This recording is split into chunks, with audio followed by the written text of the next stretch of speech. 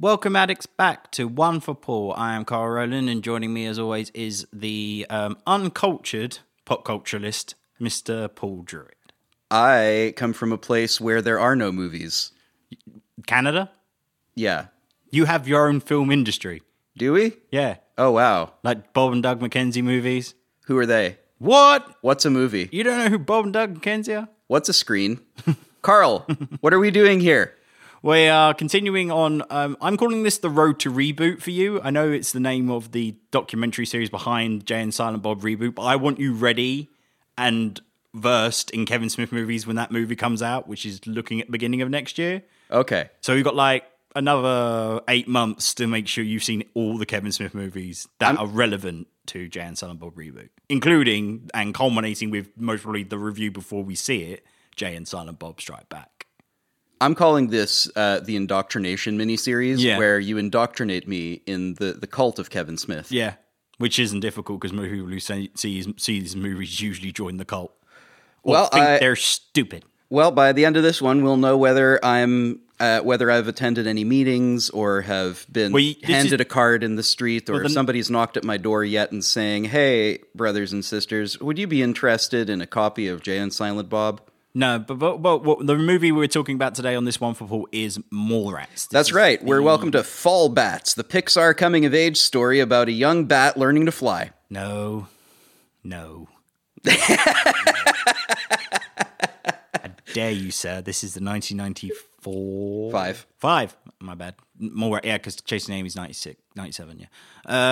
So we are talking about the 1995 Miramax, directed by Kevin Smith. This is his first feature film. Was Clerks not a feature film? It's an independent movie. Oh, because he shot it on his own. This is the first one with studio backing. Oh, so that's what counts as a feature film. This is first feature. Yeah. Oh, okay. I never knew what feature film meant. I thought it just meant a long one. Feature movie means a full movie, but it's the first one with studio backing. This is the first time it's not his money; it's someone else's money that he's been given. Granted, it was only $6 million, but this is the 90s. That's quite a big budget for a first director. It's still a good budget for us for like this kind of film because it's really a couple of locations. All shot in one mall. There's a couple of locations. Mm-hmm. Relatively unknown actors at the time. I think a bunch of TV actors. Because there were a few people who were they'd worked with him before. With only two of them. You had Shannon Moore, sorry. Mm-hmm. Obviously from 90210 and Sharon Doherty. God, what was that name? Shannon Doherty, sorry, who was in 90210 and Charmed. She was the biggest star on the movie, if you don't count a certain cameo.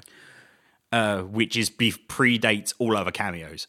No other cameos had ever happened in history before this particular gentleman who's famous Kevin for his Smith cameos. Invented the cameo. Oh, this particular man's cameos, yes. Well, and it's his longest cameo. So anything. So among the Kevin Smith oeuvre, where does this place for you? Mallrats is a tight second. Tight second. Is Clerks first? Clerks is still my favorite. Okay.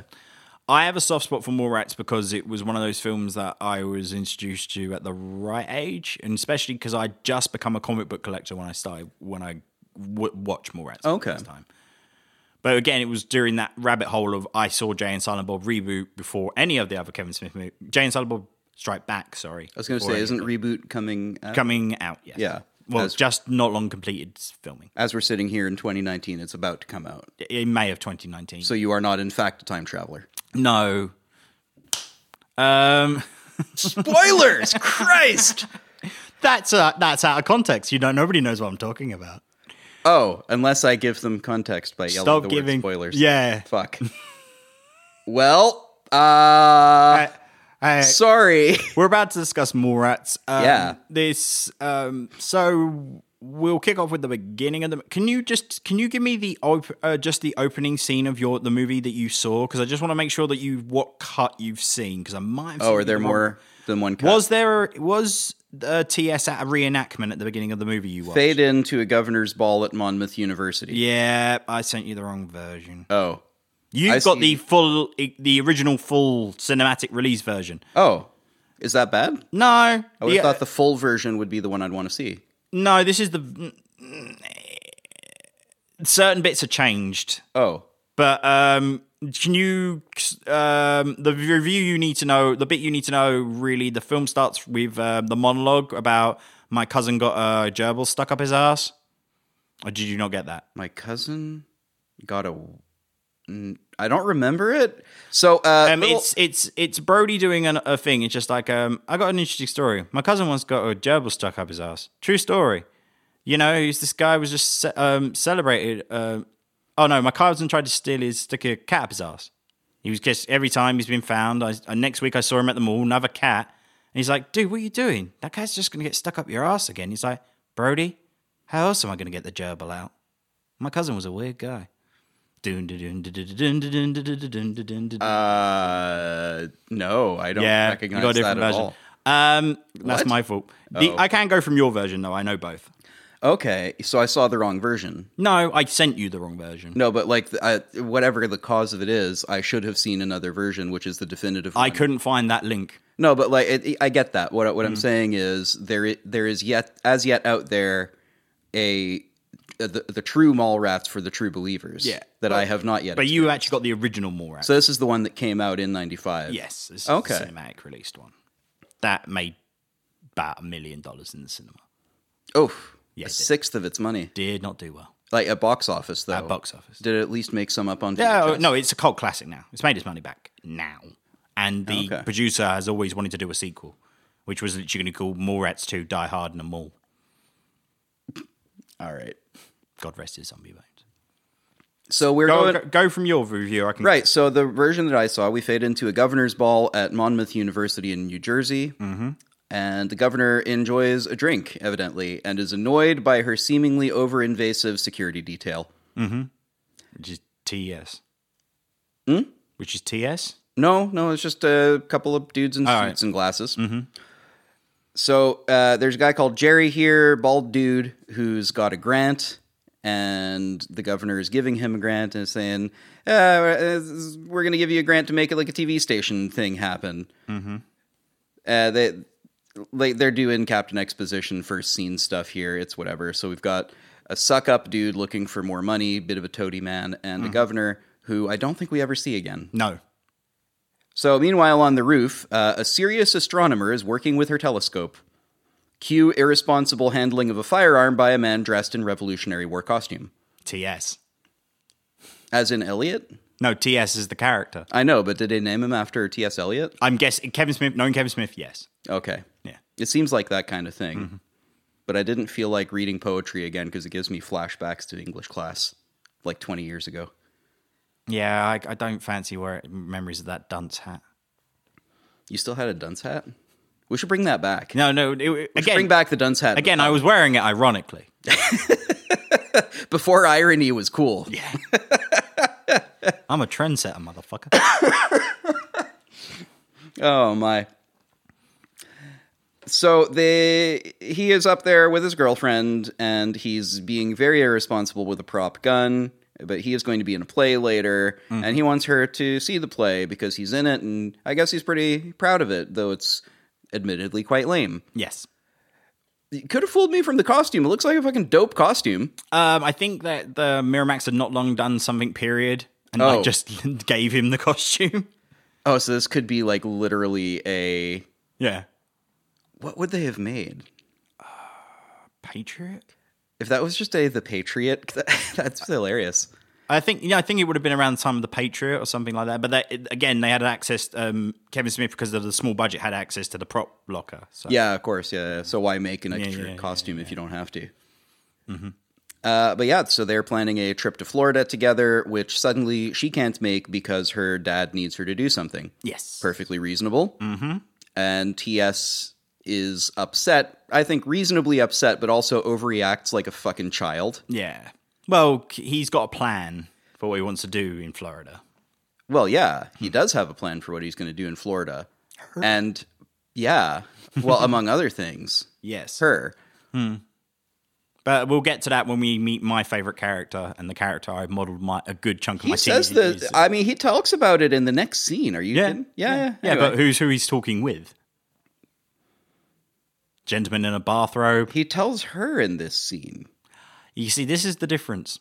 Oh.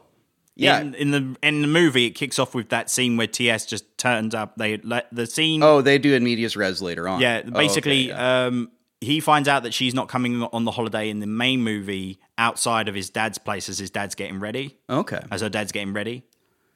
And she breaks up with him and he heads to Brody's house. Got it. Yeah, okay, so in this version, they're on the roof and his gun gets stuck in her hair as they're having a bit of a... To-do.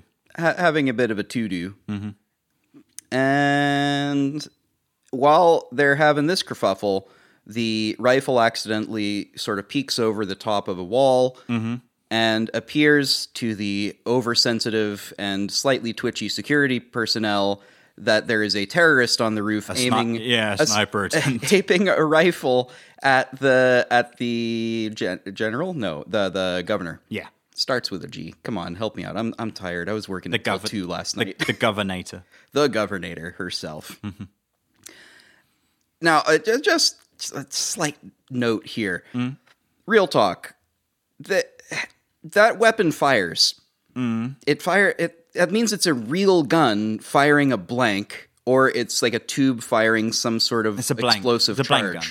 Yeah, this is a university or a college production, so they would have budgets for blanks. Which means that this asshole aimed a gun at his girlfriend's head with his finger on the fucking trigger. I don't care if it's loaded. Every gun is always loaded, you asshole. That's fuck, right? Every time with this, gun safety is don't fuck around with this, even in movies. Seriously, I agree with you. I'm more sure this is the point of contention you have with this movie, considering we're the first of several. Yeah, I was going to say the first of several. It's the first one where I was like, okay, it's a movie, I get it. Like they didn't have an armorer on the movie to tell them, no, seriously, there should have been somebody on. Yeah, there was, but again, it's part of the script. I get it. Yeah, he's supposed to be He's supposed to be fucking around with a gun. Knowing him, he most probably thinks it's not loaded, ready for the show anyway. He's just already picked up his prop gun to go hang out with his. He thinks it's a prop. I get that, but like literally, the number of people who die thinking shit is props. Nothing is a prop. If it looks like a gun, it is a gun, and it's always loaded. Just your PSA for anybody who's ever on a film set. If it looks like a gun, it is a gun. Yeah. Unless you know 100% and you built the fucking thing, and even then, don't aim it at people. Yeah. So, yeah. This is a whole episode of iZombie. I don't think I've seen iZombie. Yeah. They literally do an episode where a guy gets killed on set because they swapped out a prop gun with a fake gun. As a guy who's worked on film sets, that's terrifying. And that's how we lost Brandon Routh as well. But that was a mishap with a prop gun. That's a similar thing is how we lost, I think, the singer from the band Boston, whose last words were, "Don't worry, it's not real." Because he took a gun and like a handgun and aimed it at his own head and pulled the trigger. Thinking that it was unloaded or not real, and it was loaded and was real, and he died. Yeah, we will. Fuck. Like, anytime I see this shit in movies, I'm like, I know it's a movie. I know it's fake. I know they were probably on set, fine. But anytime, this is still aimed at teenagers who or may not have ever handled a firearm. Fuck this. It's why, as I said to people all the time, I got a similar thing. It's just like, I can watch the most glorious hell scene of like ripping blood and guts. That does not bother me in the slightest because I know it's fake, I know it's props, and I most probably know how I can most probably replicate some of this at home. Actual footage of surgeries, you can go do one. Oh, yeah, me too. No, to quote our host who's not here, get in the fucking sea. But let's continue on. Oh, my teeth! That makes my teeth itch. Because I have to give you the alternative take. Yeah. So the take here is that they're on the roof and they have this whole thing happen.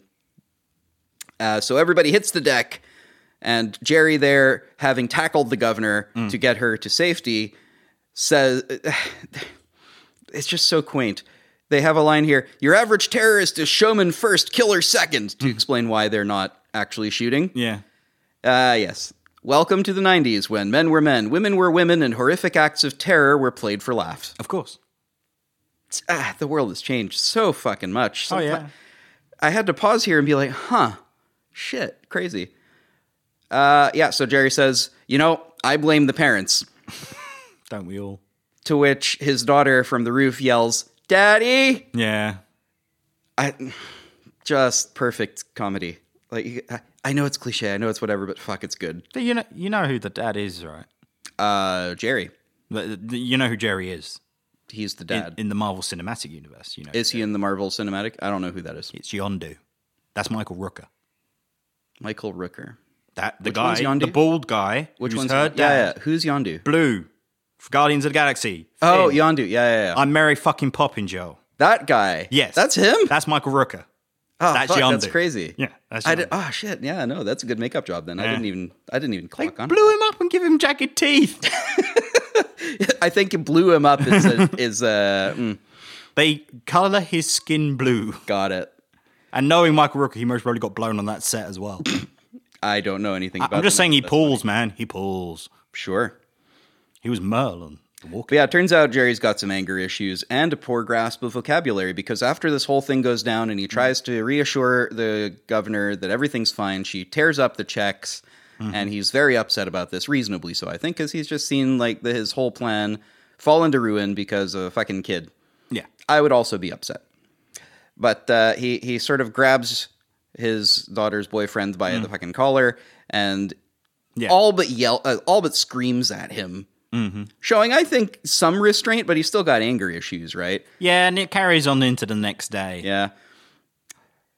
It turns out TS has no precept of what anything means. No. I mean, I think he means concept. Yeah. I don't know why I was just like that line. I was trying to make a joke and make it funny here. I don't think it's going to work. Nah, it's a hard one. It's hard to do because it's... Anyway. But yeah, TS has fucking screwed everything up so bad that his girlfriend and would-be fiance has broken up with him for ruining her father's career. They were going to go to Florida and get engaged, but that's clearly not happening now, and no amount of mall-based hijinks is ever going to change her mind. Well, let's give that a second. No, I mean, clearly not. The movie's over. Roll credits. No. I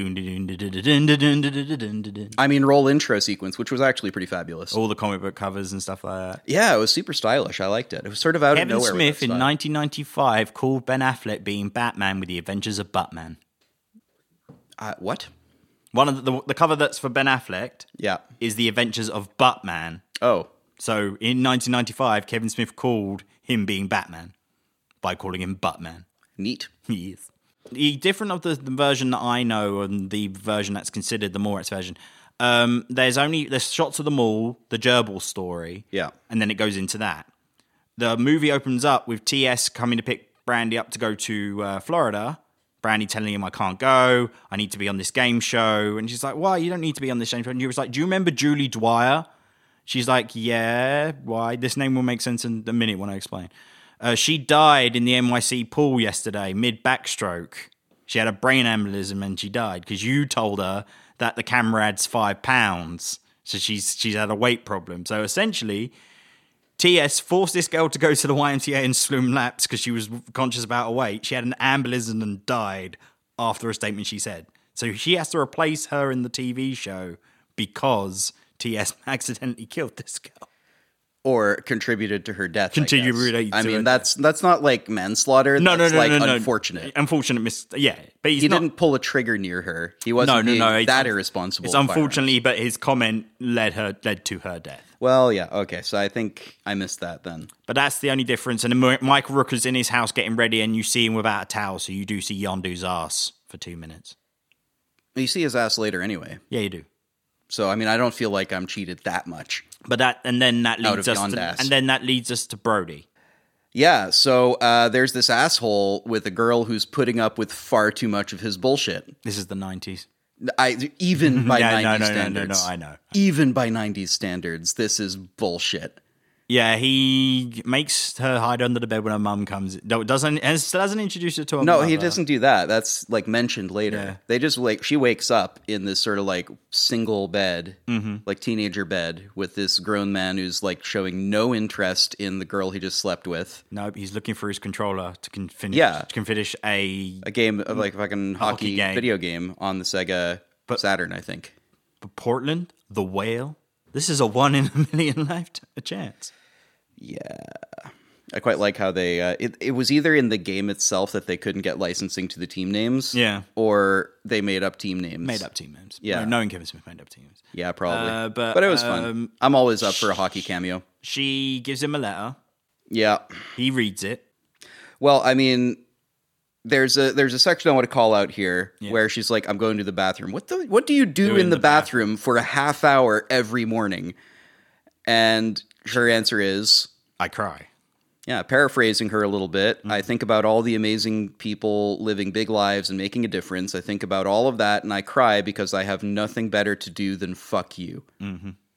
Then throws him a letter. Fuck, that's a breakup line.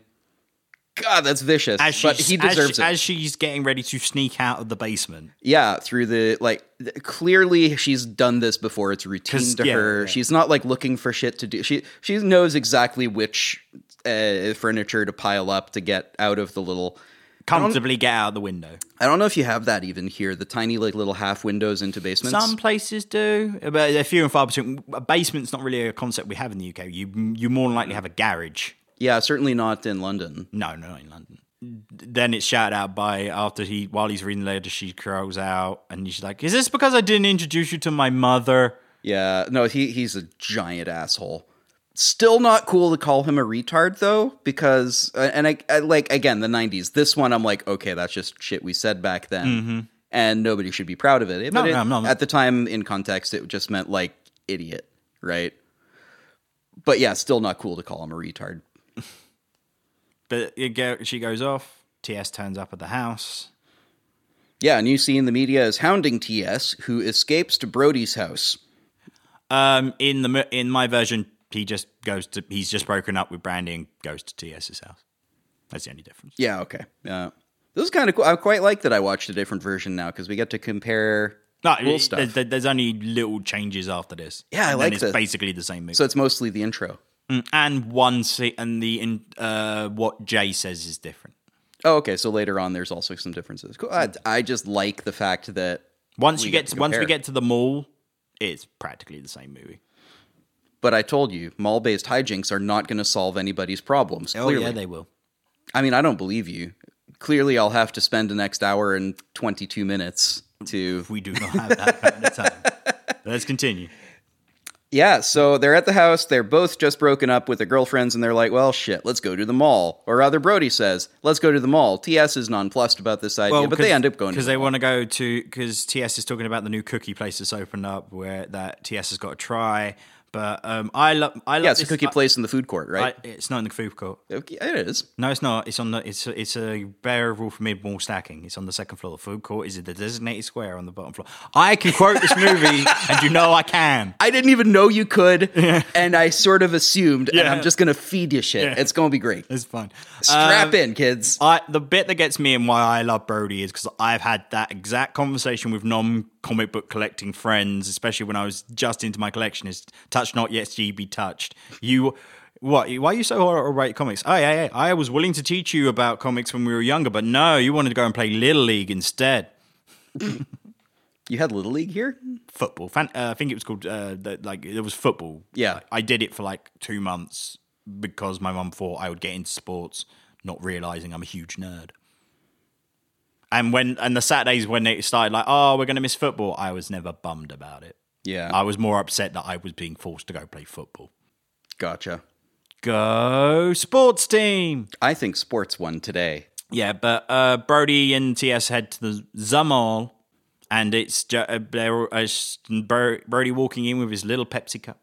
Well, not yet, though, because they figure they'll go to Brandy's place to try to patch things up with, where there's media out front of a particularly tabloidish nature. Yeah. Brody offers to distract them so that they don't harass TS as he's trying to go to his girlfriend's house to try to make up with her and whatever. So they go to the house of his girlfriend. That was an awkward way to say it. They go to his girlfriend's house. Saved it. I did. Except now I have to keep it in because you made reference to it. Yeah, I do. Fuck. Why must you highlight my mistakes? Because you do it to me all the time. Yeah, but it's funny when... Oh, God, is that what I've been doing to you? Shit, I'm sorry. No, I'm joking. So again, I prefer the mistakes being kept in. Oh, yeah, fair enough. It makes it real. I mean, Stephen Larson, my favorite YouTubers, they all have like the pauses when they're thinking about questions. They don't even cut out the pauses. Fair enough, yeah. But continue. Yeah, so at the house, while Brody is trying to distract he does a bit too good of a job of distracting the news crew, because they say to the news crew, oh yeah, I'm their neighbor, and also I know everything about them, and they used to have satanic rituals. As Brody would be one to do. Yeah,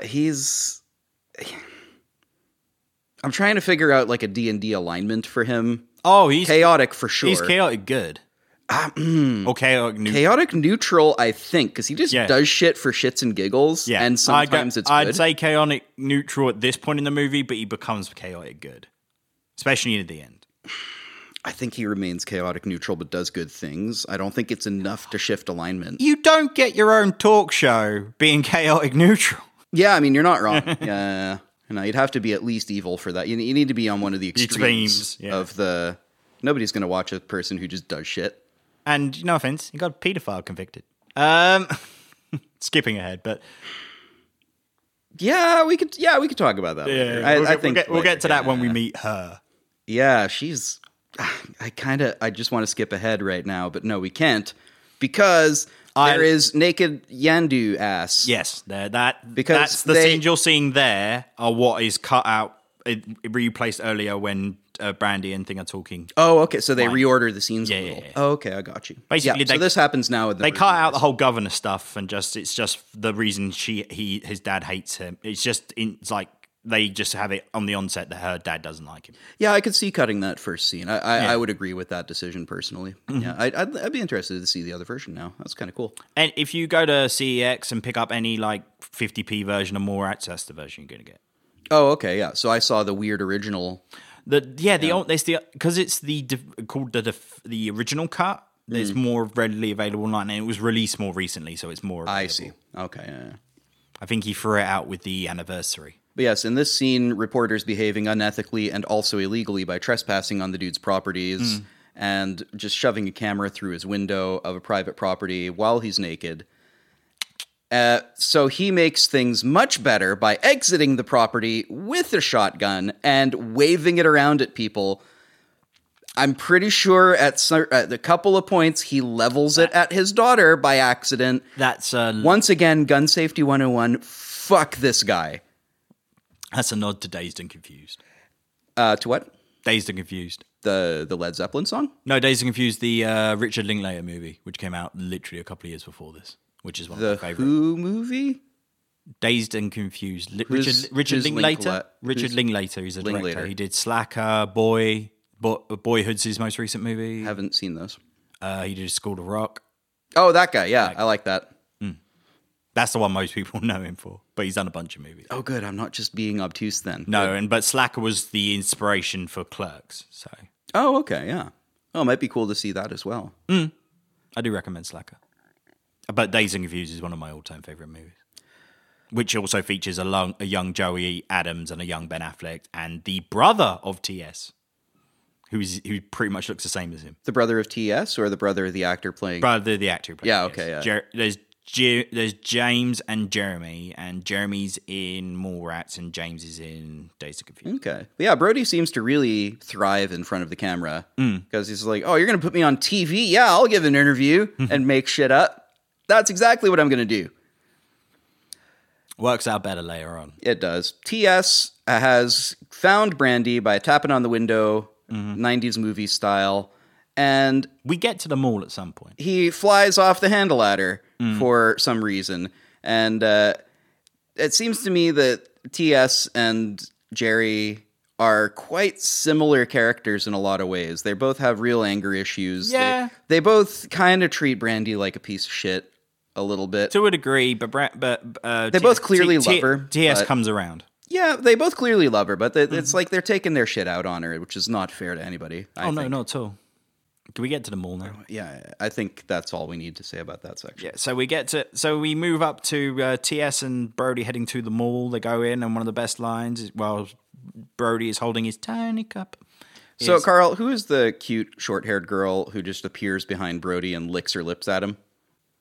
There's just a random scene where they're going from the car to the mall, and this like super shaved head girl comes up behind That's Brody cut from my version. and like taps him on the shoulder. He seems to know her, smiles, and she licks her lips at him. Oh, I think that's just another mall rat. It's another person who just hangs out at the mall that he knows. That was not clear. I was like, who the fuck? And we never see her again. No, it's just literally. Like, not even in the background. I looked, and the second time I saw it, I was like, she's nowhere. No. Fuck, who is this mystery Brody person? walks into the mall, breathing deeply, and goes, I love the smell of commerce in the morning. He does. I do also like his tiny cup. Is that espresso? No, it's Pepsi.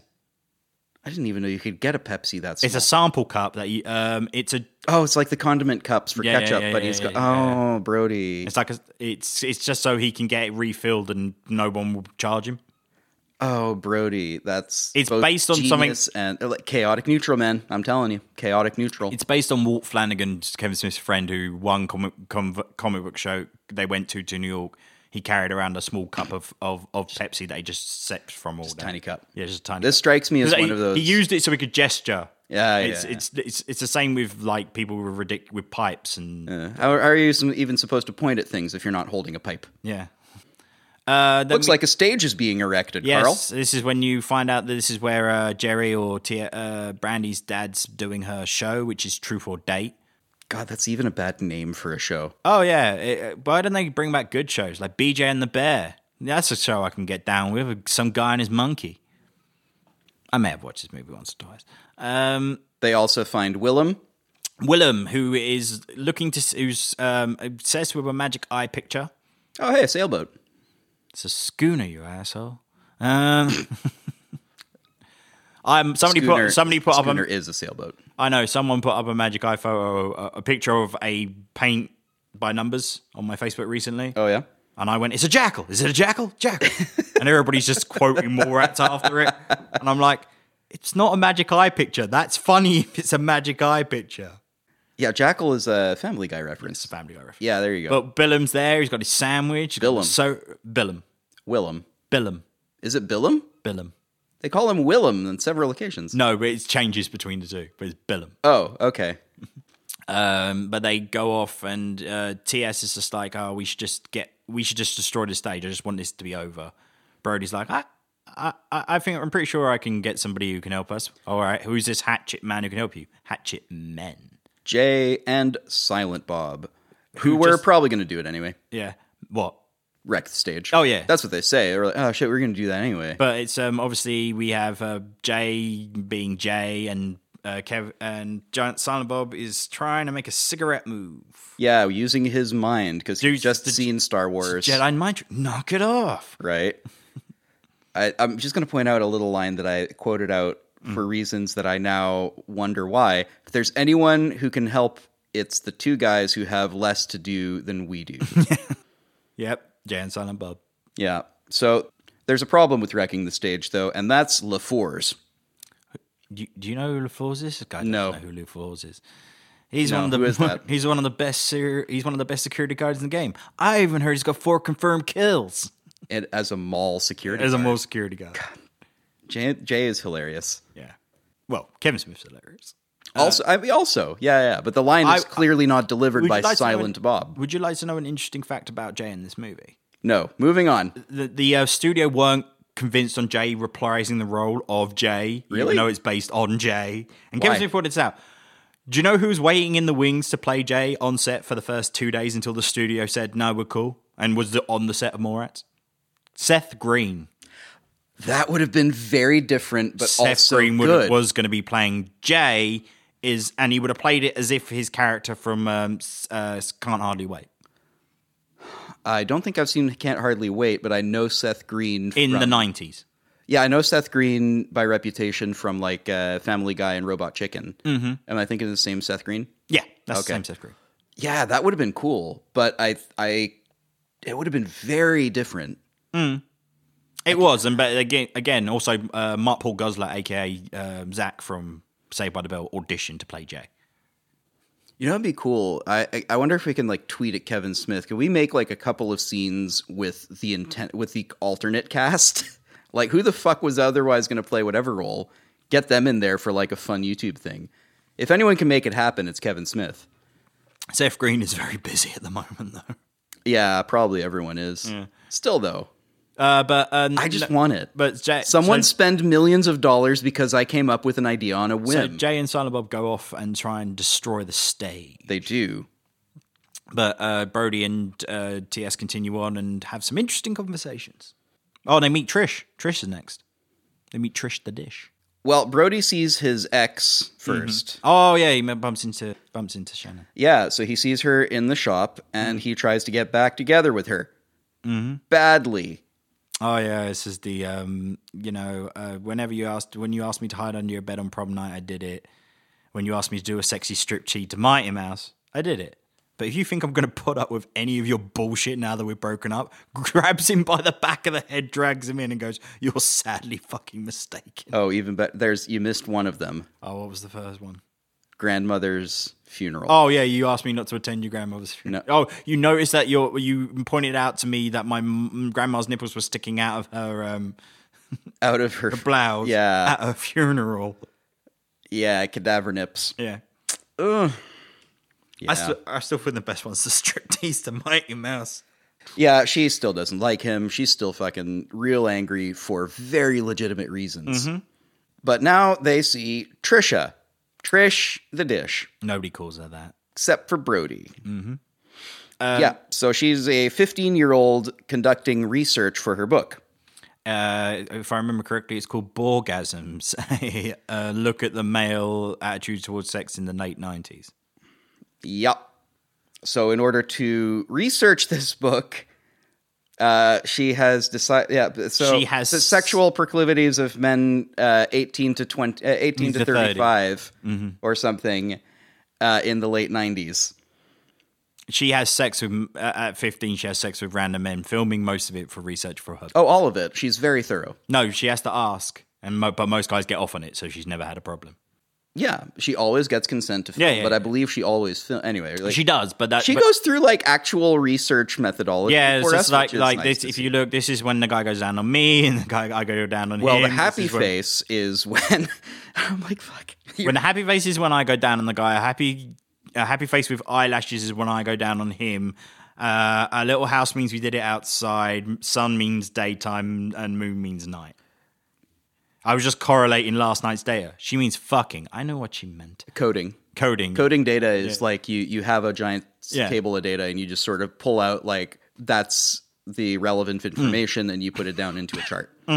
So she was coding it with little happy faces, as you would do when you're 15, which is like, oh my lord, like 15 years old.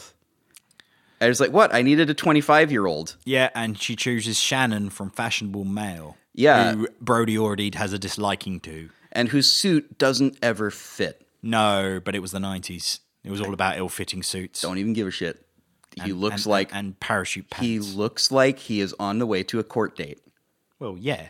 Later he is. He is. But not at this point. At this point, he's done nothing illegal as far as we know. No, he has. He already did, though. He slept with a 15-year-old girl, and there's a tape. Fuck. Okay, so once again, I'm in this area of like, I'm starting to enjoy the movie, and then this shit, I'm like, okay. Yeah, it's a little bit. It's one of those things that it's not. If it wasn't for the fact that it's part of the climax, you could let it go. But it's setting up that Shannon, Ben Affleck's character, isn't a good person. To say the least, yeah. Yeah, he's awful.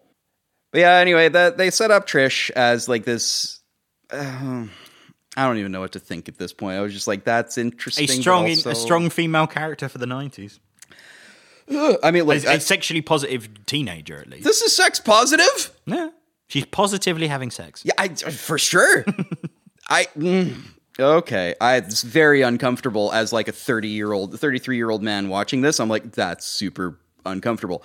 If I were watching this movie at age 16, I would have been like, yeah, it's totally hot. Which I did. Well, yeah, exactly. I could totally get that because she's also real comfortable and confident about the whole thing. And I'm like, that's weird. She's adorable. She's actually great. I love Trish. Yeah. Like, as a character, she's wonderful. She's doing real unethical shit, but she's already got a publisher. She's got an advance from the publisher. And they're just waiting. She's waiting till she's 18 to publish to avoid the ethical and legal ramifications of whatever the fuck she's doing. Because at least then they can pretend, no, we did this year. Chill. Yeah.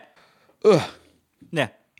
But Brody is real broken up that he can't buy comics, though. Let's get to the important stuff. All right, Brody is going. They have their kryptonite condom conversation, having a snack, and then they make their way to get.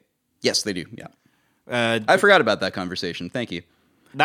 Normally, that conversation got Kevin Smith the job to do the 90s Superman reboot that never happened, called Superman Lives. You're kidding? Mm-hmm. Huh? Which would have featured Nicolas Cage. Why did this not get made? I want this in my life. I will link you the documentary The Death of Superman Lives, because it will do a much better version of me telling you, and it will take less time from this episode. Oh, perfect. But Brody and TS go to the comic book shop, and Brody's upset because there's a queue. It's never a queue. Why would there be a queue? It's comics. But then we meet two future returning characters in the Viewer Skewerverse. We meet the boy and Steve Dave. The boy and Steve Dave. Yeah, tell him, Steve Dave. These are characters? Yeah. I thought they were just, like... They all come back. Oh. Because they're played by Walt Flanagan and Brian... Seacrest? No, what's his name? Brian Johnson, which are two of Kevin Smith's friends. Oh.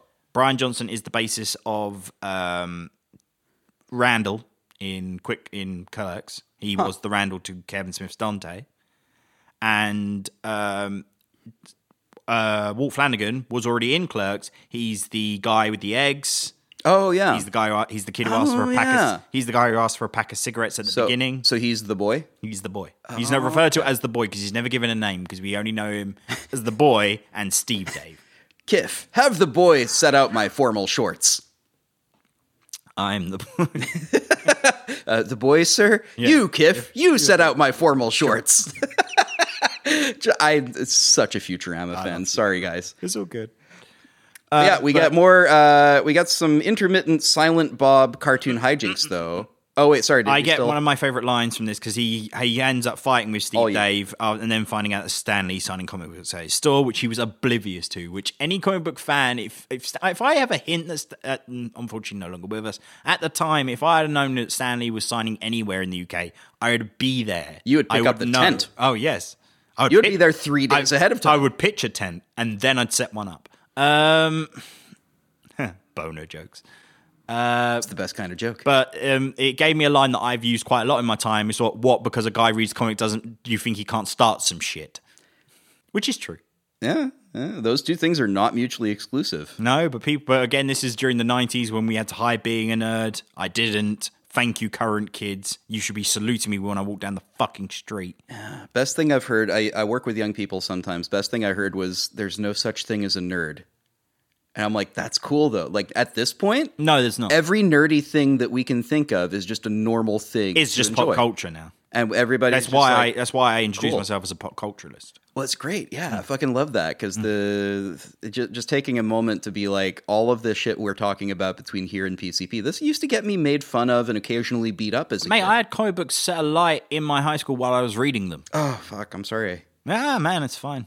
Oh, shit, though. That must be... Yeah, but these are also the guys who now message me asking me about the MCU, so... You know, stuff I knew about... Like every Marvel movie that came out before everybody had the knowledge on it, I was asking, so who is the Winter Soldier? Who is... I was the guy who had to give explanations for stuff. I had to tell people what the Infinity Gems were before they were called stones. Yeah. God, that was a good series. Looking back, I'm like, that was so the 80s, though. But now we get to see Jay and Silent Bob's blueprints. Yeah, they got which you can buy a book of. You can, oh man, which include the original Mallrats blueprints, and you can get them as posters as well. Of course you can. That's amazing. And we smoke it, and then we smoke it all. Biggity bam. Yeah. So this we saw the blueprints in my version a little earlier, but I felt like it was important to go through. Yeah, we got the Dork Knight Rising. Yeah, this time we got the Dork Knight. He dresses up as Batman and sort of swings. Fat ass fly. Yeah, so he's evidently real good at rigging the flies, which is So just Silent Bob knows how to do Silent Bob's a fucking genius, man. He once made a CD player out of some chicken wire and his mum's vibrator. Motherfucker's like MacGyver. Motherfucker's better than MacGyver. Knock it off. Could I say he's legitimately better than MacGyver? Yeah. Because he does new more MacGyver sucks ass. Old school MacGyver was cool. MacGyver? MacGyver is like the... No, he's my driver. I'm not making that joke, Carl. I'm not even making that joke. So... Cracker. Fuck. I made the joke by accident. I'm sorry. But yeah, Renee is evidently now interested in Manager Boy. Mm-hmm. They are dating. Yeah, after like an hour, I guess. Yeah, he already introduced her to his mother. Within an hour. When? Was she at the store? What I'm gathering is that she's been dating him. Leading up to breaking. Yeah. Oh, that's dirty though. Yeah. Don't do that. Yeah, but you're dating. Break up first. Dirty in the 90s, all that 90210 bullshit. Carl. Yeah. Break up with the boy first. I'm not saying that what she did was acceptable. I'm just saying it was the 90s and Shannon Elizabeth has an image behind it where you could write that kind of stuff. Yeah, fair. But yeah, so to solve this problem from Brody's perspective, Brody decides to pull Renee forcibly into an elevator where they proceed to yell at each other and then have angry sex. Yeah, because I can't believe you attacked my libido. There's no libido to attack, and then that got him amped up to the point that they're just going at it. Yep. Just fucking.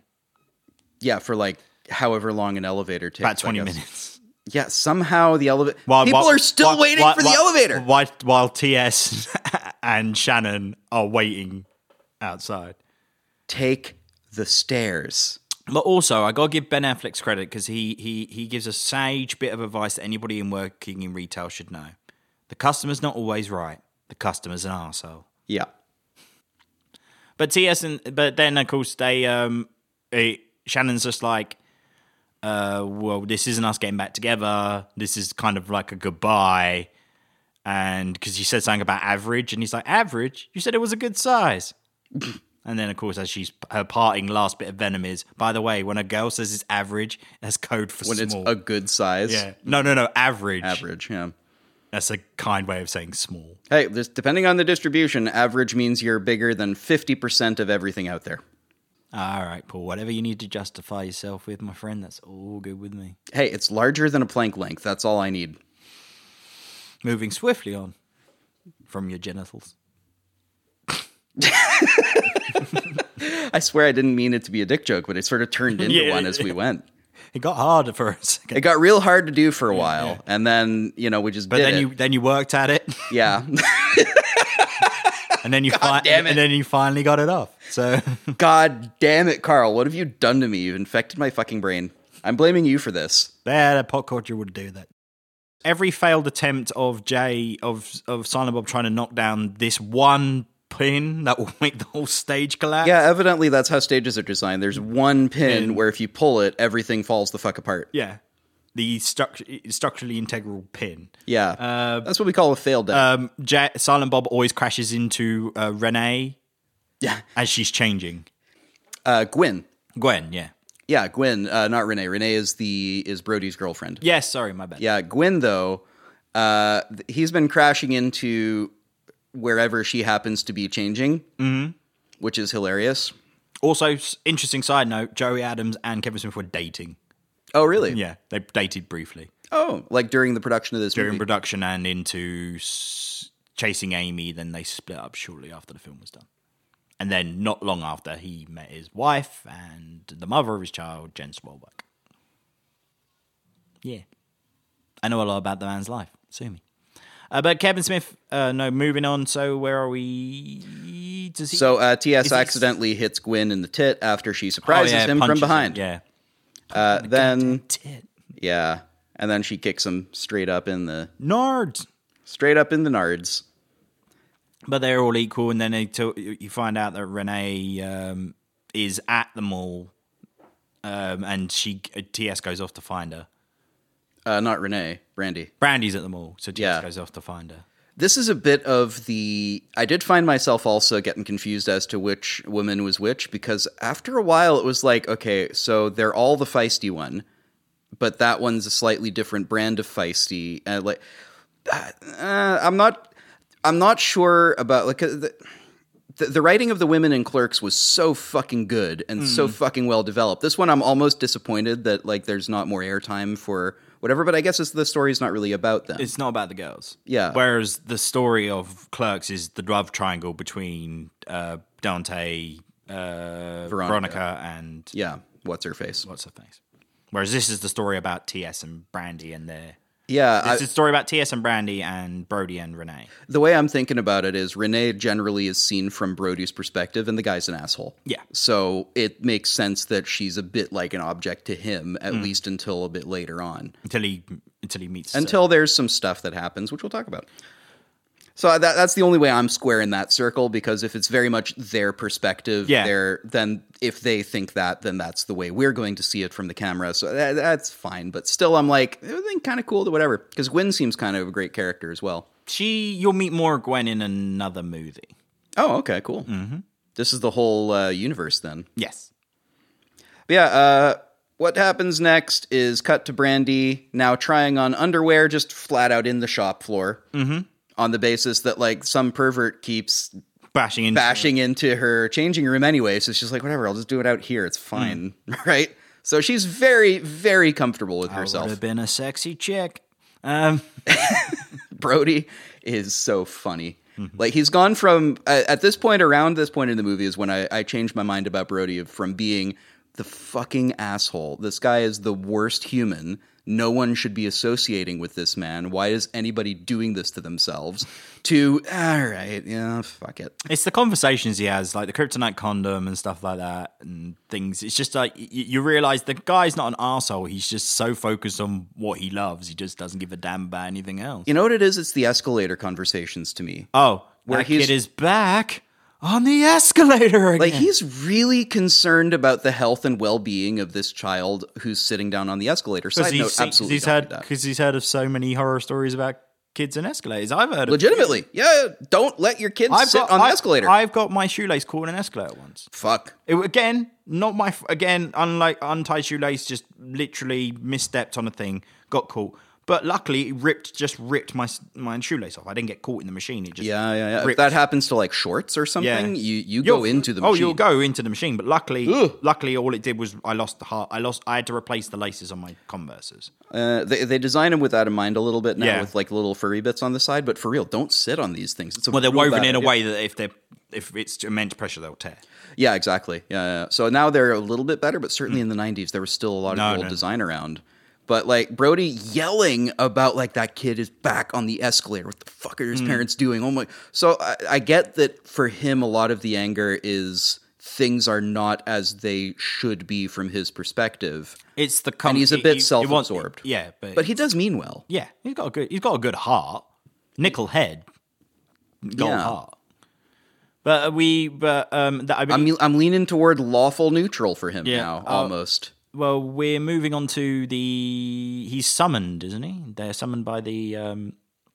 Sorry, I watched this movie like 2 days ago. Hey, Carl, how many times do you get to see Smokey fuck the bandit? She looked just like Burt Reynolds, except for the mustache. Yeah. That's just a conversation she has about how fucking, like, proudly slutty she is, which, yeah, fine. That's what she wants to be. It'll come up in the next movie, trust me. Yeah, I just like how fucking comfortable and cool she is. And she's just like, yeah, fuck people, whatever. And here, how do you think about these underwear? Like, that's good. Yeah.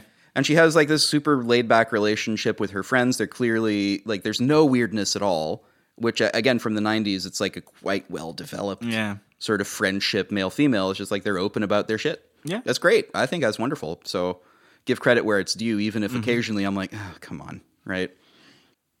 But yeah, best metaphor for a troubled relationship ever, spooning. Yeah. Where'd you put your hand? Where'd you put your arm? I literally have had the fall after the movie, and it's just like, I don't know. Yeah, where do you put your arm? You're real comfortable. Half of you is real comfortable, but you have nowhere to put your arm, and it falls asleep someplace, and who the fuck knows? Everything should be really good, but fuck if this isn't working. So, Yeah, that's what Brody feels about his relationship with. I've been there. I mean, like the awkward thing. Like, I've been there both physically and metaphorically. Yeah. Yeah, it's no fun. No. And I've already lost an eye. That's the story of how you lost the eye. This time round. Yeah. It changes on a daily basis. Yeah, I guarantee we are fully making a mythos for your eye, man. Dude, we did it on Green Monocle. Oh. Like every single time I was asked why my eye was different. It's like it was Nicky's only thing he had to remember. Because boy, that man's memory's bad. But yeah, the next thing that I have here is proceed to manager boy beating up Brody. Oh yes, Brody and Shannon. Shannon tracks down Brody after meeting up with him later on, drags him into a hallway and tells him basically his plan. He has no intent to stay with Renee. He just wants to fuck her in an uncomfortable place. What, like the back of a Volkswagen? Or, as it's actually revealed later on, the butt.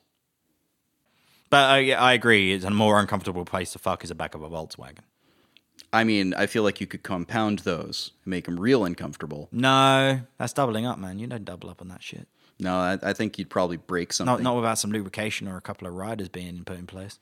Yeah, always lube your brakes, kids. Otherwise, your car will have difficulty stopping. And, of course, public service announcement, every orgy needs a witness. What? Not even going there. I don't want to understand what you mean by that. That's fine. Brody blames the Easter Bunny guy to Jay and Silent Bob, who are very concerned about who the fuck beat up their friend. And they are evidently the Avengers of them all. No, basically they're not putting up with this shit and decide to go off and beat crap out of the Easter Bunny in front of some very amused kids who get in on the action.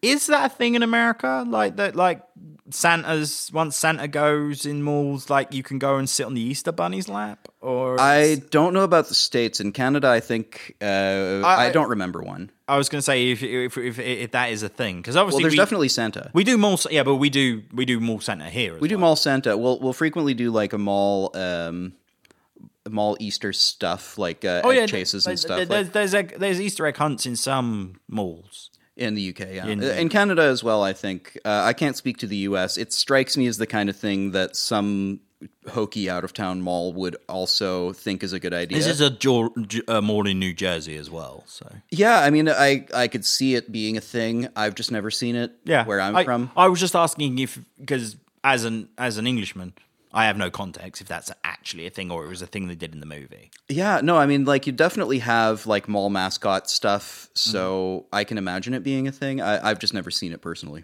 Fair enough. It strikes me as the kind of thing Americans would do. But we are further along in this movie than I thought, because now after the being beaten up, they're summoned to see Brandy's dad at the stage. Well, no, Gwen and Brandy have a heart-to-heart in the dressing room. Yeah. No. Oh, yeah, that's when... Yeah, you're right. My bad. And then T.S. and Brody are summoned to Jeff, you said his name was? Sure. Brandy's dad, and it's basically Brandy. Mr. Svenning. Mr. Svenning, that's it, yeah. Oh, interesting note, the assistant, that is Scott Mosier. That's the DP and producer of these movies. Oh, no way. And was Snowball in Clerks. Got it. Yeah. Was he not also the DP of... Yeah. The DOP, I mean? Yeah. I always forget which one is which across the pond. That's okay. It's DOP in the UK, isn't it? I call it, but I go by the American and go DP. Fair enough. I wonder why. And internally chuckle every time I say it. I imagine that's why. But yeah, he's brought to the stage, and Mr. Svenning is trying to move the platform because he wants it in a. Well, he's trying to figure out his show, and he's getting everything ready and set for the live filming. You put the platform here like this, and then you go over here to the carpet, and then you smush it down like this, and puts his whole foot through the stage. Yeah, don't tell your roadies how to do their job. They know. But one thing I have missed before this is TJ before they're summoned, Brody has gotten himself some chocolate covered pretzels. Yep, that are melting. He recommends a stink palm. It's a stink palm is when you've been running around, you're mostly really hot and sweaty. A stink palm is when you stick your hand in the crack of your ass, and then you reach out and let him hold it. I mean, have you ever had that smell? That's going to stay in his hands for a couple of days. I mean, his work colleagues are going to think he can't wipe his ass properly. Yeah, but don't you have to walk around that smell on your hand? Small price to pay for smiting one's enemies. Oh, you took the line from me. Damn it. I was looking forward to that. Sorry, dude. Oh, man. But yeah, that's definitely also hilarious. Mm-hmm. So Brody decides. While they're all gaining, is like, Mr. Svenning, are you properly rubbing his hand? Like looking at his class ring, yeah. Magna cum laude, 69. I'd like to come loudly, preferably in a 69. Yeah. Dirty jokes. Yeah. Also, evidently, magna cum laude from like a prestigious university. Like the guy did well. Yeah, he continues to do well. He's producing a TV show. Yeah, right. He's a successful dude.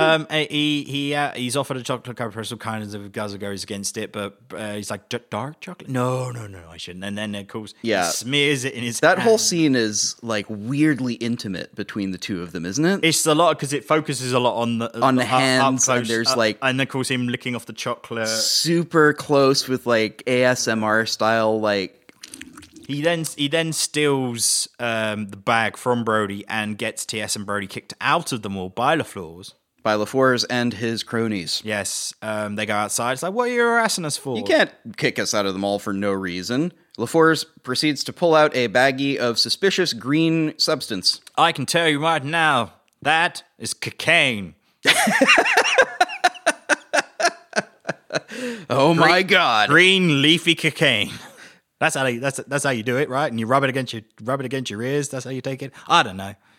Never done drugs. It's a bag of weed. Who are we kidding? Of course. And then as he's about to arrest him, you hear a thunk. Come, son of Jor-El, kneel before Zod. Snoochie boochies. Yeah. What? That is it is literally. I know what Zod is. Yeah, Snoochie Boochies is just Jay's catchphrase, which they establish in this movie, presumably. Because I don't remember him ever saying that. It starts with Snooch, and then it's Snoochie Boochies, then it's Snoogans, and then it's just like Nooch. It just evolves. It's Jay when he was younger used to go, "Oh, I fucked your mum, Snooch," and then it just became Snooch, Snoochie Boochies, Snoogans. It's just different words that he used and to get away with being a terrible person. Got it. And he just uses this as a placeholder for literally anything. Yeah. Okay. Because later he uses it to mean getting high. Yeah. Which I thought is what it meant. And then I went back. No, Snoopy snacks. No, Snoochie Noochie Boochies. Yeah, Snoochie Boochies. Yeah. Yeah.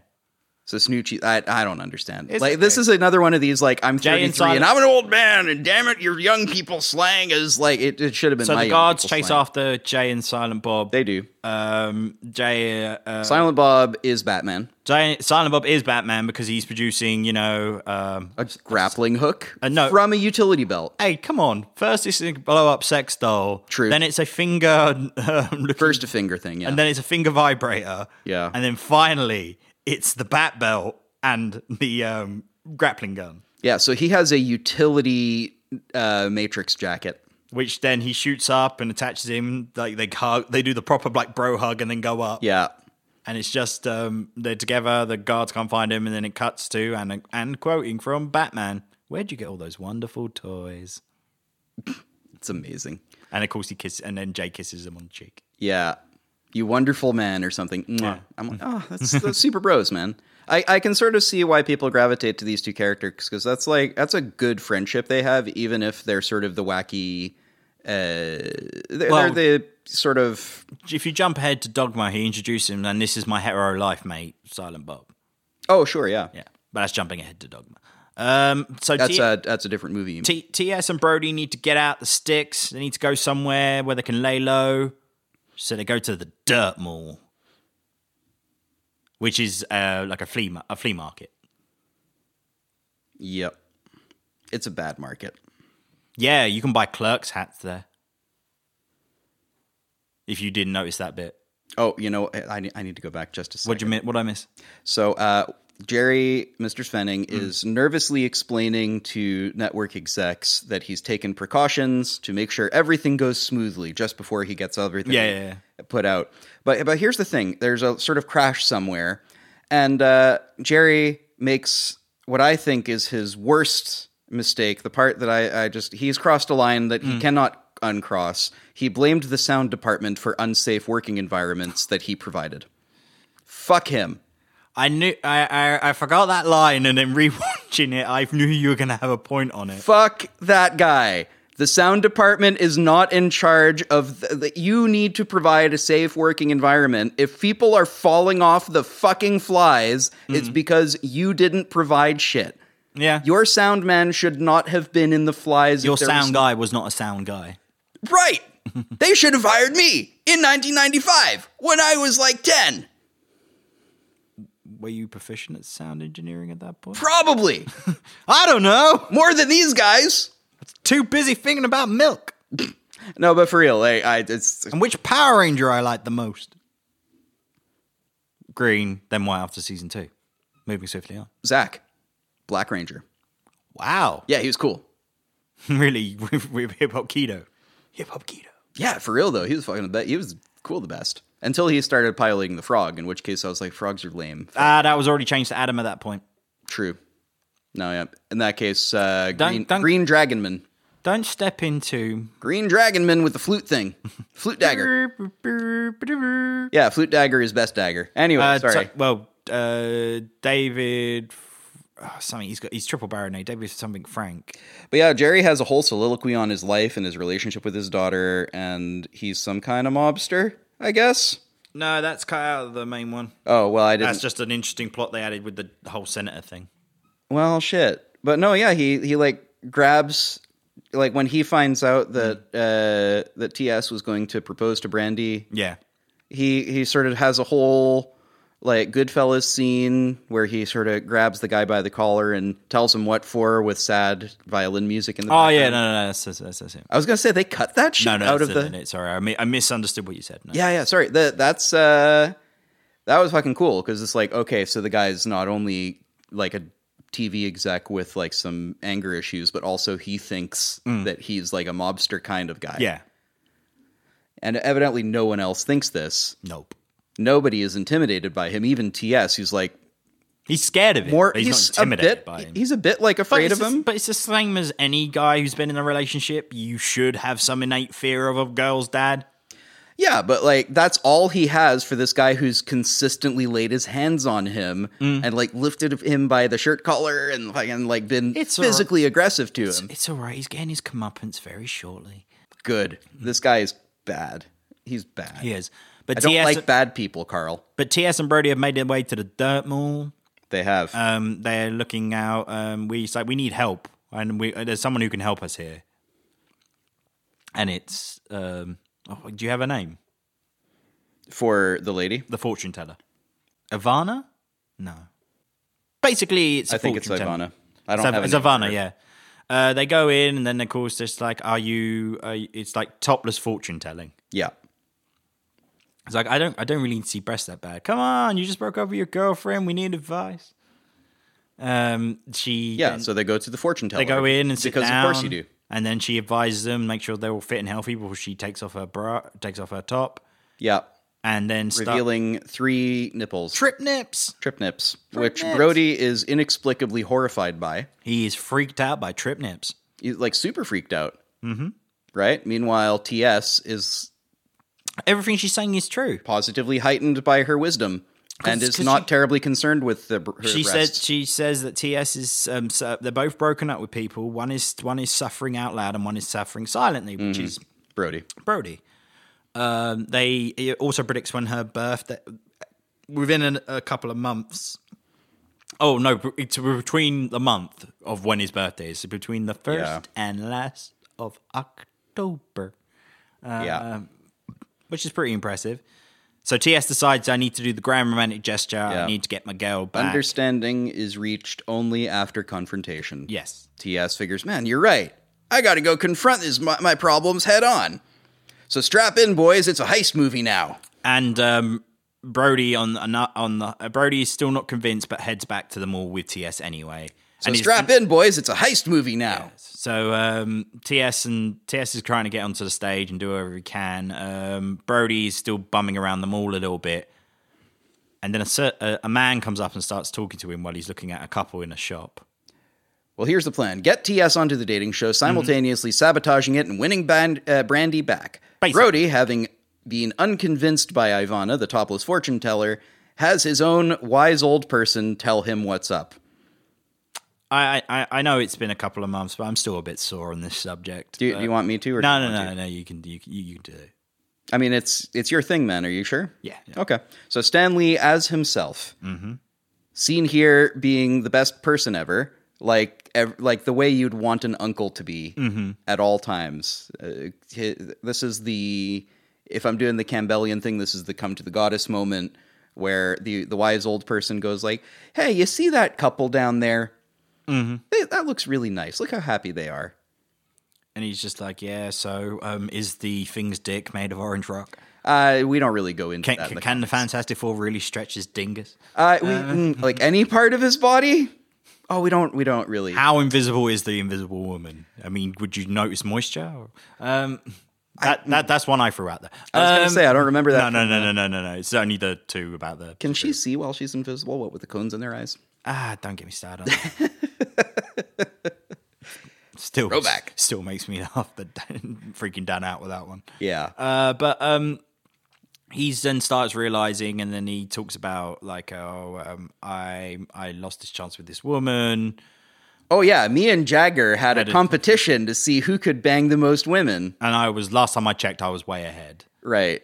This is Stan Lee saying this. Yeah, Stan Lee. Wasn't Stan Lee like the most monogamous man in the world ever? Yeah. Like, because that's the joke, right? It's and that's why he has to have the bit afterwards when he convinces Brody that he's got to go after his love. Yeah, because he's still pining for the one woman who got away. Yeah, which immediately is taken away when TS comes up to Stan Lee like, "Thank you for doing this," and he's just like, I love my wife and everything. I just gave him the bullshit from Spider-Man. Love be a vulture tonight. Yeah. So what did you tell him? Oh, I gave him the old "Love Be a Vulture Tonight" from issue number whatever. Yeah. I was like, oh shit, yeah. Yeah, because he's a happily married man. Yeah. Is your friend okay? He seems to be real fixated on the superhero genitalia. On superhero genitalia. No, yeah, that's just Brody. Yeah. Sorry. It's just the thing you're gonna have to go deal with this man. Oh, hey, Stan. Excelsior. Yeah. Oh yeah, you got it. Fucking so... I love the look that TS gives right after Stan Lee leaves, too, where he's just like, oh, man, it's so cool. Yeah. Right? Yeah. And I'm like, yeah, absolutely so cool. Like, a random stranger came up to Stan Lee and said, hey, listen, my friend's got a relationship problem. Could you talk to him? Because here's the deal. And he goes... Stan would do stuff. And Stan just went, yeah, all right. Yeah, why not? I'll totally talk to your friend. But it's you say that like it's in a movie. Stan would do that. That's what I'm saying. It's fucking amazing, right? Stan would do that in real life anyway. Yeah. I like the fact that they didn't have to make that up. I like the fact that he's the one sort of... We've just been dealing with Brody, who's complete asshole. Mm-hmm. Even if he retrieves himself later, it doesn't change. TS, who's asshole adjacent. He's asshole adjacent and also has his own anger issues and has behaved like an asshole a couple of times by like fucking yelling at his girlfriend. Willem just wants to see a sailboat. Willem yelled at fucking children and told them the Easter Bunny wasn't real. We glossed over that part. There is no Easter Bunny. God damn it, Willem. Over there's just a guy in a suit. God damn it, Willem. Replace the Easter Bunny with Santa, and I may have said that, kid. Fuck, eh? Look, Willem, I know you're frustrated, but Christ's sake, man. He gets to see the sailboat eventually. As we find out with the annotations at the end. God, spoilers. Brody is then decides he knows what he has to do, and he's trying to find Trish to get the copy of her and Shannon. Who Ben Affleck's character. So they're all off on their missions. So TS gets backstage and decides, all right, I need to get rid of the competition. Enlists Jay, who goes backstage and starts talking to two of the guys who are going to be on the show. It's like, man, I'd be nervous as hell. What if you fuck up? Hey, Jay, you want to get high? Yeah. And you say that like it's a problem. Yeah. It's like, and he gets the two guys stoned and they're passed out. The two contestants on the show who are going to be competing for the love of Brandy on the TV show. They pass the fuck out. TS asks Jay what it took to get him knocked out, and he's just a fatty boom batty blunt. These guys are a couple of lightweights. And then and they're surrounded by like Fruit Loops and cookies. Yeah. All right. I've been there. Yeah. We call it the weed over. Then, of course, Gil Hicks walks in. Cousin of Dante Hicks. I'm sensing a pattern. Yeah. Played by Byron O'Halloran. Yeah, played by the same guy who played Dante in Clerks. I did notice this one, but he's got a very impressive mullet. Yes, he does. So that TS and Brody replaced the two people on the stage. He has also got Jay rigging up. He's got Silent Bob rigging up a video VCR player to play the tape. Yep, which he does because he's MacGyver. Yep. So the assistant dude, who is also the DOP, tries to intervene because he recognizes the two men, TS and Brody. TS and Brody, who, from his perspective, were the two guys they kicked out for the set just a few hours earlier, I guess. Punches him in the mouth. They knock the poor guy out for trying to call security, which he does. The security lady comes over saying, "Hey, anybody you call security?" Yeah, this guy right here. You got those two guys. Those two guys got high and attacked this other guy. Yeah. I don't know what's going on. Maybe you should deal with them and get them out of here. We're about to start filming. Yeah. Okay, that's fine. And the lady just sort of hauls them off. She's more like, yeah, whatever. Yeah, she's whatever. more security. She don't give two shits. Yeah, of course. She's not LaFours. No, of course not. She doesn't have the dedication it takes to get 4 confirmed kills as a mall security cop. Apparently 4 confirmed kills. Yeah, according to... I mean, I have according to Jay. Jay and Silent Bob are literal superheroes in this movie. I have no reason to doubt them at this point. Yeah. So Bob's got the thing set up. Unfortunately, he drops the tape. Mm-hmm. But while this is going on, TS and Brody have made it onto the stage, and the show has begun.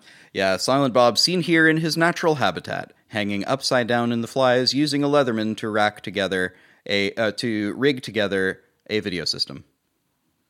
I know what a Leatherman is. I've used one. Oh, I've worked backstage. Of course, you have to have a Leatherman.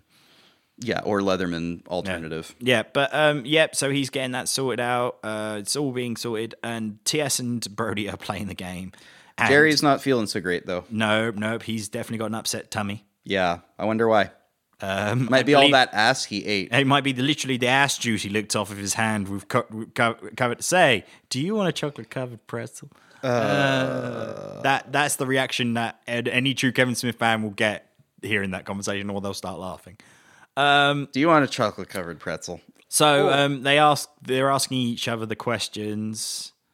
I think Gil asks, "Do you have the questions?" As they start the show, Jerry calls the cops, seeing as the show is now going badly wrong, seeing that the contestants are, in fact, the last people he wants to see on stage. Mm-hmm. Gil gets asked the question. It's just like, what would you do? How would you shake my hand? It's just like, oh, my hand shakes like a jackhammer. Once I've let go, you're changed. You're not the same person. Oh, fuck off with that bullshit. Yeah. If we were making Whoopi, what would you be like? Would you mean fucking? Sure. Ruff. Actually, I don't feel comfortable answering that question. It's a bit personal. Yeah, this whole show is like weird and awkward, and like I think she should have been able to tell her boyfriend's voice right the fuck away. Let's start with that. Yeah, because he doesn't just say like, "Yeah." I think you would have recognized your best friend's idiot, your mate, your boyfriend's. You have been dating this guy for years, and also his best friend, who's always the fuck around and you don't like. Hi, Brody. Yeah, you know she's smarter than that. Come on, but for the sake of the show and the comedy, they have to sort of do the conceit. I get that. Fine. Contestant number 2: would you ever make Whoopi in public? Already have today. Yeah. Yeah, and they're trying... So, side note, who the fuck airs a pilot live? That's a dumb idea. No, that's a taping. It's not live. It's a taping. No, it's live. They say a couple of times, this is live. This is live TV. We're doing live. That's terrible. Why would you ever do that? Brandy has clocked that is TS. At least it's Brody, because he asked, if you could be a superhero, what superhero would you be? Oh, interesting question. I mean, what do you base it on? The ability to have great repartee with supervillains? I can't remember the other bit. The ability to repartee with supervillains, or do you base it on physical prowess? Physical prowess, the ability to banter with supervillains. How's your comic collection coming along, Brady? It's going okay. What do you mean comics? I don't read comics. Comics are for kids. I'm a grown man. Broke my heart to hear him say that. Yeah, I mean, he I think is perfectly proud of it, but that also marks him out as different in a way. Yeah. And he's like, oh no, shit, she knows. Yeah. So he's trying to pedal it back, and it's not going to work. It's not going to work because she's smarter than him. Mm-hmm. TS then breaks down and says he loves her and always wanted to be with her. And the dating show is now Jerry Springer. Yep. Jerry. So they have a whole, but you remember that time where you behaved in a way that I didn't like? Yeah, but you remember that other time where I behaved in a way that you did like? And also you did that thing, and I thought that was unreasonable. And then finally they kiss and make up. Yeah, of course. And of course Brody tells a story about his uncle jacking off on a plane. Yeah. Yeah, that's... would you like to? So my cousin, right, he was on a plane ride coming back, and then there was turbulence. The plane was going down, so... He thought, well, I'm not going out like this, so he starts just jacking off. And then the guy next to him starts jacking off as well. By the end of it, everybody on this flight is jacking off. And then he's getting there, and then... hydraulics kick in, plane levels out. Everybody puts their respective pieces away and gets acts like nothing happened. Did he come or what? Jesus Christ, man, there's some questions you just don't ask. That's fucking... Occasionally, Brody just steals the fucking show. It's kind of great. But wait, the police are here. Oh, no. Now, Silent Bob. Now, Silent Bob, now. But the tape has fallen just out of reach. And luckily, Billum being Billum. He has gotten so frustrated at this point that he has decided... to lay the place to lay the place. He is just so frustrated, Carl. And he runs around and tries to find... He just some wants to solace. See the goddamn sailboat. He just wants to see the damn sailboat. He can't see it for the life of him. Mm-hmm. And he runs to the backstage area, which is not secured for reasons we don't need to go into. And he starts kicking and hitting this post. The scaffolding. The scaffolding. And then it hits it to the point that it jumps the tape up into Silent Bob's hands. Just as Silent Bob has decided, well, nothing else has worked, I'm going to try the Jedi mind trick. Yes. And it works for him, technically. Much to his surprise, it does work. He plates the tape in, and then it reveals Shannon having sex with Trish the Dish, who looks very unimpressed. Yeah. As he's going, yeah, you like that? No, it's yeah. Who's your favorite new kid? Yeah, call me Joey. He's so gross.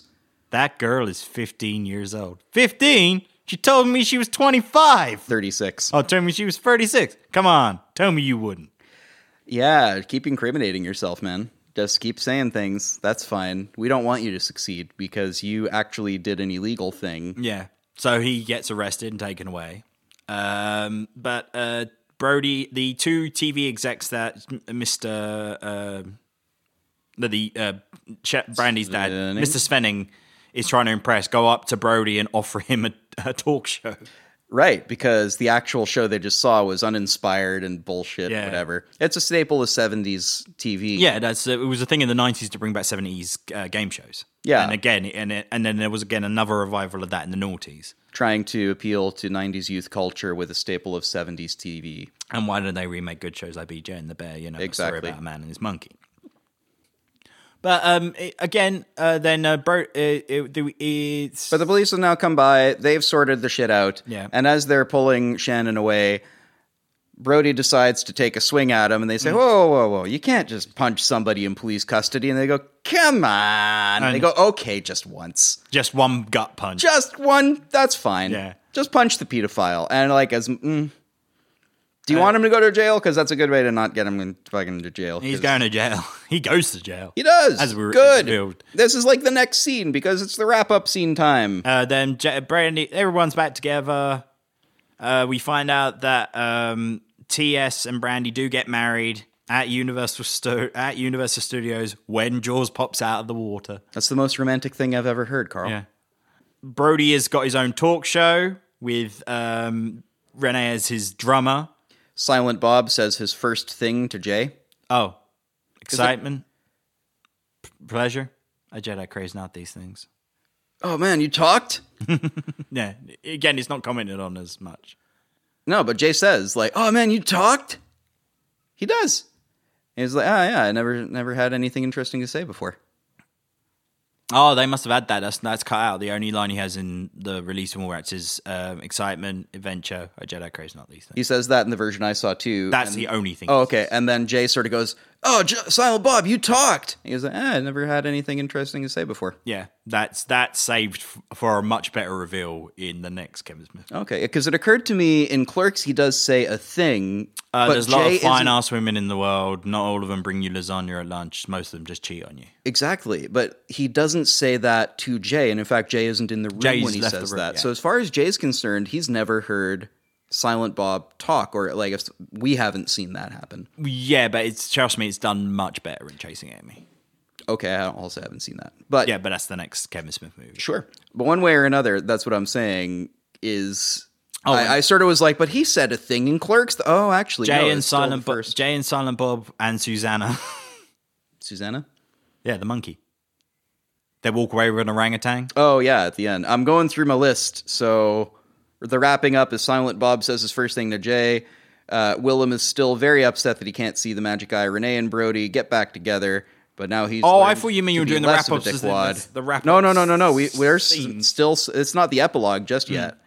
Brody gets offered the job as a TV presenter. That's what I call the wrap-up, because it wraps up the end of the movie. I understand now. We're talking about the same thing using different words. Jerry's show is bullshit and the TV execs know it. Jerry gets arrested for broadcasting lewd and indecent images in a public forum and violating about 19 FCC regulations. Fucking good! Aside from, they should have pulled the live feed the second the word fucking was uttered. Somebody is in that booth sleeping on the job. Oh, no, if this was happening backstage, you don't know that room wasn't next to the room where they were getting stoned. You know what? You're fair. Yeah, that's fair enough. Now we're on just the guy who's running the monitors just... Let's see how it goes. Right. Jay and Silent Bob also got them high. Yeah. That's funny. Yeah, post-story epilogue. Brody took over hosting duties of The Tonight Show. But still lives with his parents. Yep. Renee became Brody's band leader and was well liked by his mother. Yep. Svenning finally got his network position. I can't remember. As a janitor. Oh, yeah, sorry. T.S. and Brandy tied the knot after graduation at Universal Studios Florida at the Jaws attraction. When Jaws pops his head out of the water. It's the most romantic thing I've ever heard, Carl. Yes. Trisha's book spent a record 72 weeks on the New York Times bestseller list. The movie will be out this Christmas. Yes. Carl, what are we watching? And fuck! And she also seems to be in a relationship with LaFours, who's at the book signing. It's known LaFours become a security detail. Is it? Yeah. Oh, okay, yeah. Because the way that the reason that LaFours has not stopped any of the nonsense around the stage is because he was spending the time being seduced. No. By Trisha. It's not that. It's just hijinks ensue, but he becomes Trisha's security. Yeah. No. In the version I saw, T.S. legitimately gets Trisha to get the movie to Jay, and then Jay's like, "Oh no, LaFours though, I can't get this to him. I don't know what to do." And Trisha goes, "That's added on in your version." And Trisha goes, "That's fine, I'll handle it." That's added on in your. And she seduces LaFours by going, "Hi." Which is enough for LaFours to be like taking off his hat and going, "Ma'am." Yeah. Doesn't say anything. He just goes, and later on when it's like, "But wait, where's LaFours? Where is that guy?" He sort of pops his head up going like, "What the heck was that?" And she sort of pulls him back down. Oh yeah, that's not in my version. Yeah, it was a funny scene actually. But I'm also like, right. So he's also... but what we got is the one where you see, we just assume he's just become his head of security. Yeah, so the version I saw, it sort of implies, therefore, that they're still together after the book launch. And then there's Shannon, who's now... Shannon made a lot of new friends in Rahway State Correctional Facility. It looks almost as uncomfortable. Big hand going over his hand. It looks almost as uncomfortable as the back of a Volkswagen. And then Jay and Silent Bob and Susanna go off on another adventure. Willem eventually saw the sailboat. Really? Yeah. God, that was so good. Yeah. Like, just the hope in his face at the epilogue. Really? Yeah. Oh, Willem, you're so great. Who the fuck is that actor? He's great. Ethan Suplee.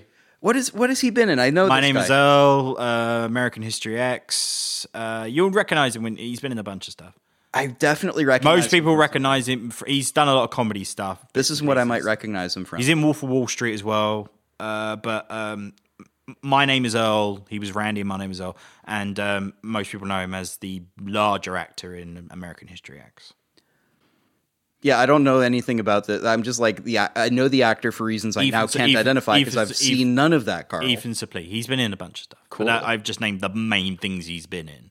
And yeah, Suzanne the Orangutan, Silent Bob, and Jay, well, that's another story. Yes, and it will not be touched upon for about another 10 years after this movie comes out. Dang. And the epilogue says Jay and Silent Bob will be seen again in Dogma. I think maybe I didn't see that then. It's in it's the end of the beginning of the credits. Oh, then maybe I turned it off when the credits and I didn't notice. Yeah, it says Jay and Silent Bob will return with Susanna in Dogma. Oh, okay, I didn't get that bit then. Yeah. So that's the movie. That's Mallrats. That's Mallrats. That is the second Kevin Smith movie, the more Marvel-filled comic book movie that you were hoping for with Clerks. Right? Did you enjoy the movie? That was all right.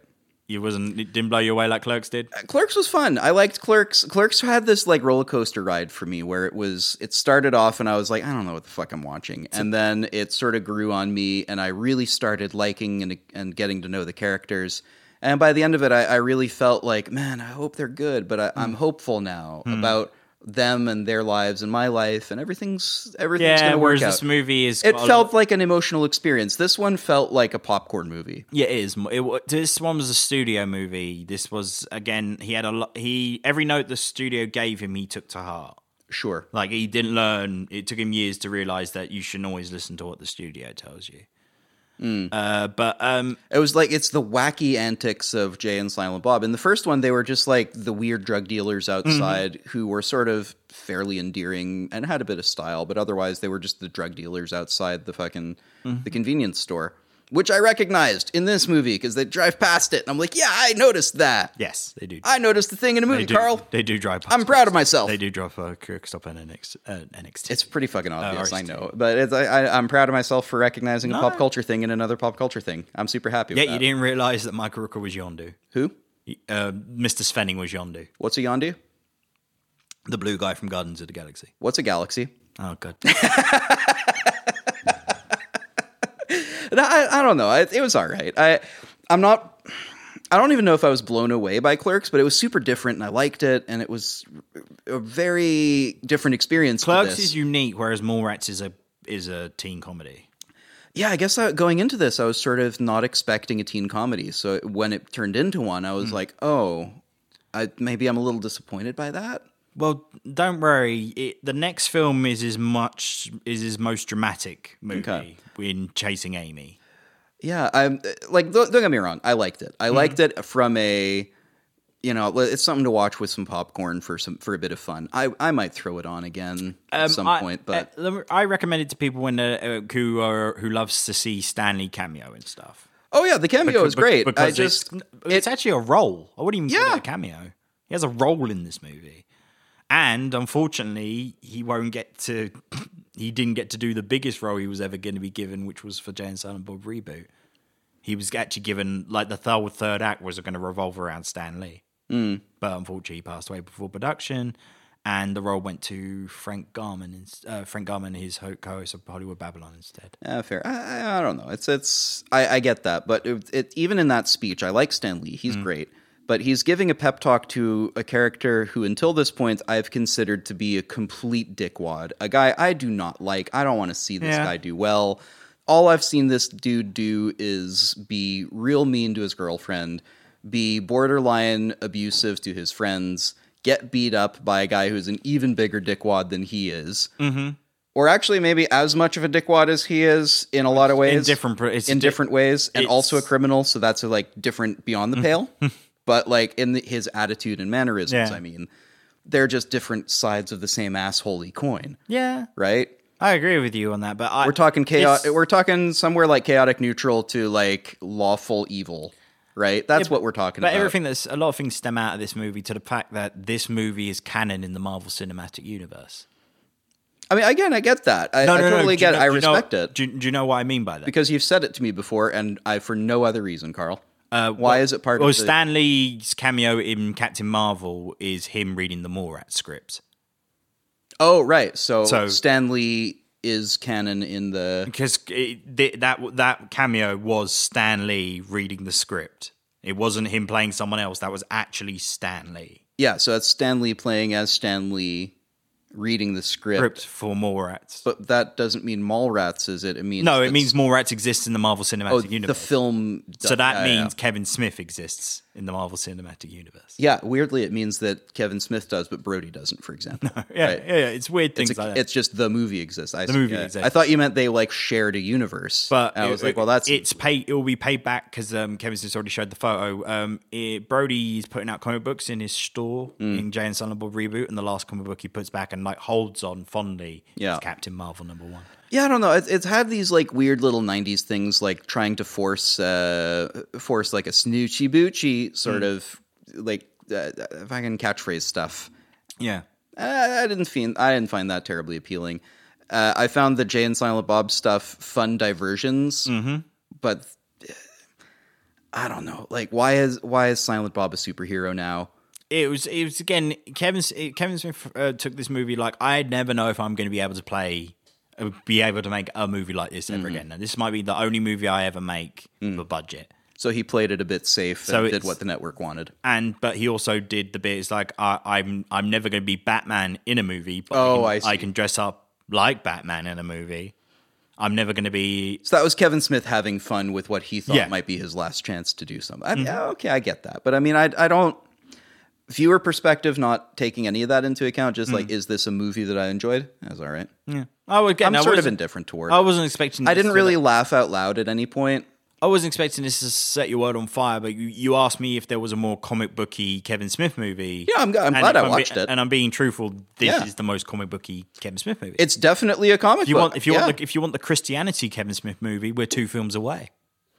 The Christianity Kevin Smith movie. The Catholic. The Catholic? Yeah. Catholic. No, it's Catholic. Oh. Yeah, you can be a cataholic, Amazing. No, but that would be Dogma. But so this is your second favorite, though, so now I feel bad for shitting on it. No, you shouldn't be, because again, it's not. I don't expect it to be everybody's favorite. Yeah. I have a soft spot for it because of how it fell into my life. My next favorite Kevin Smith movie is Red State. How old were you when you watched this? 17. Okay.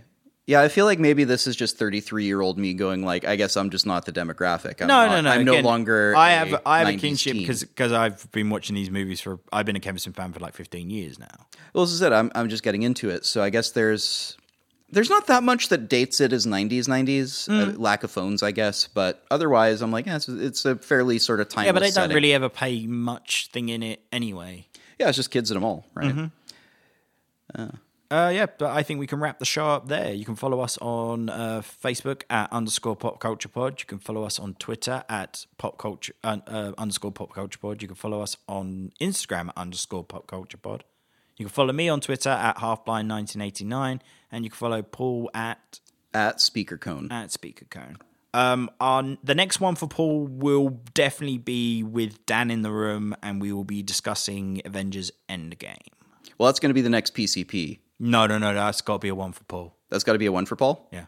Really? Because you've done Ragnarok and it's one of those things that if we discuss it on the show, that's all we're going to discuss, and the show's going to run 3 hours. Fair. I would rather do a straight PCP and then mention we're going to do a one for Paul and give Endgame a good hour and a half. Well, one way or another, which it deserves. We're going to figure out our behind-the-scenes format shenanigans. I put this in the chat and you both agreed. Did I? Oh, fuck. I don't remember agreeing to anything. Yes. Well, dang it. Yes, I saw Endgame, literally minutes after I walked out of the cinema, I messaged you both that. Well. I don't remember anything. It's all right. We'll be back with PCP in hopefully next week, and if not the week after, you'll definitely get a one for Paul. One way or another, we're covering it. Don't worry. It's not this one, but it's soon. Yes. So hold on to your butts. I've been Carl Rowland. I've been Paul. And we'll catch you soon. Peace. Peace. Say, would you like a chocolate-covered pretzel? Carl, what are we watching?